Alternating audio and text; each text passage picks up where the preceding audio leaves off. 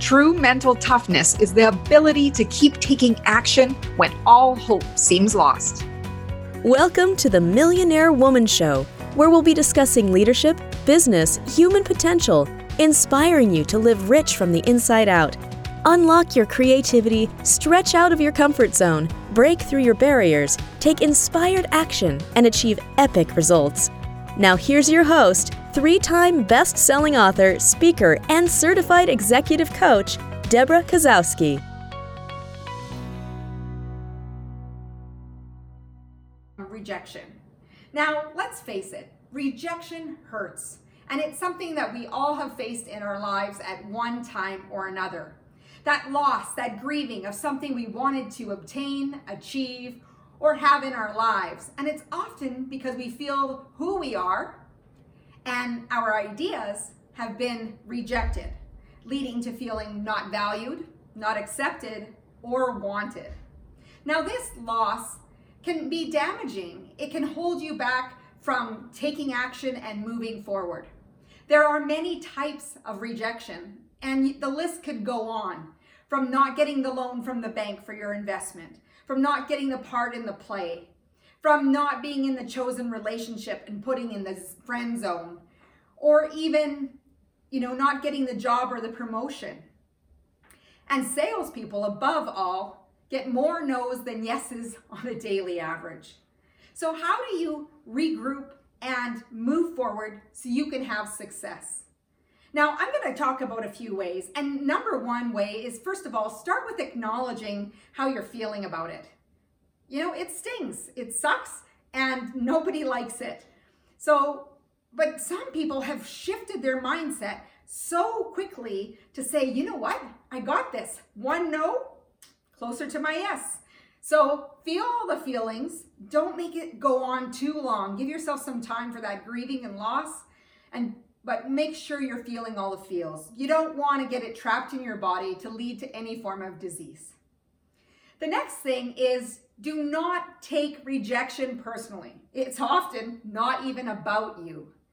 When people face rejection or things that they are going to take personally, it often says more about the person who is saying that to you and their thoughts, their feelings, and what's going on for them.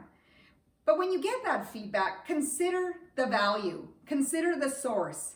Does it have any merit? Does it support you in your goals and dreams? If not, ditch it. It's not meant for you. The other thing is to reframe rejection. Remember, rejection does not define who you are and how you're going to show up. Rejection is just a bump in the road. Now, when we think about those things, we also want to think about, what is the gift or lesson that I meant to learn here? So when we face that rejection, when we get that feedback, is there merit to that feedback? Do I need to readjust my course, thinking about what's working, what's not working, and what can I improve? And also, do I need to change my approach? Maybe it was the wrong timing. Maybe I approached the wrong person. And maybe my delivery was not as good as I was hoping. So thinking about how you can shift and learn and take a lesson away from rejection. Remember what your strengths are. You come to this world with a lot of knowledge, skills, expertise, and abilities. And when you dig into knowing who you are and what you bring to the table, you're going to be able to regroup quicker and move forward. Above all, remember who you are. And also tap in deeply into your why. Your why, your calling, your mission is greater than any rejection you face. I can tell you from my own experience, to have that drive within that you can't even explain to people half the time where it comes from, but you have a mission that's greater than you, to serve a greater purpose, to serve many. You need to stay on track. You need to continue doing what you're doing, follow through on your passions and your talents, and bring them all together and push through the challenges in front of you. Because that is kind of like the sandpaper, forming and shaping you into who you need to be. And as you step into your calling, many lives will change.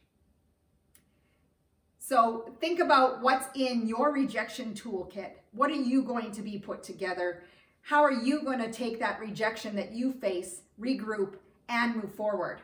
One other tip, bonus tip, is when you need to go for a big ask, something that you really, really want, I want you to tap into a feeling of success at another time that you felt, that you wanted something and you asked for it and you got what you wanted.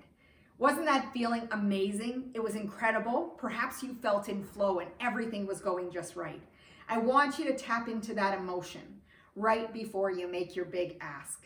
And when you make that big ask, you'll be coming from a place of expectation, knowing that no matter the answer, you're not attached to the outcome. You're going to trust the process and you're just going to feel confident in your ask without a doubt of what you're going to achieve. So let's get out there, rebound from a rejection, and get what it is that you want. Make the big asks.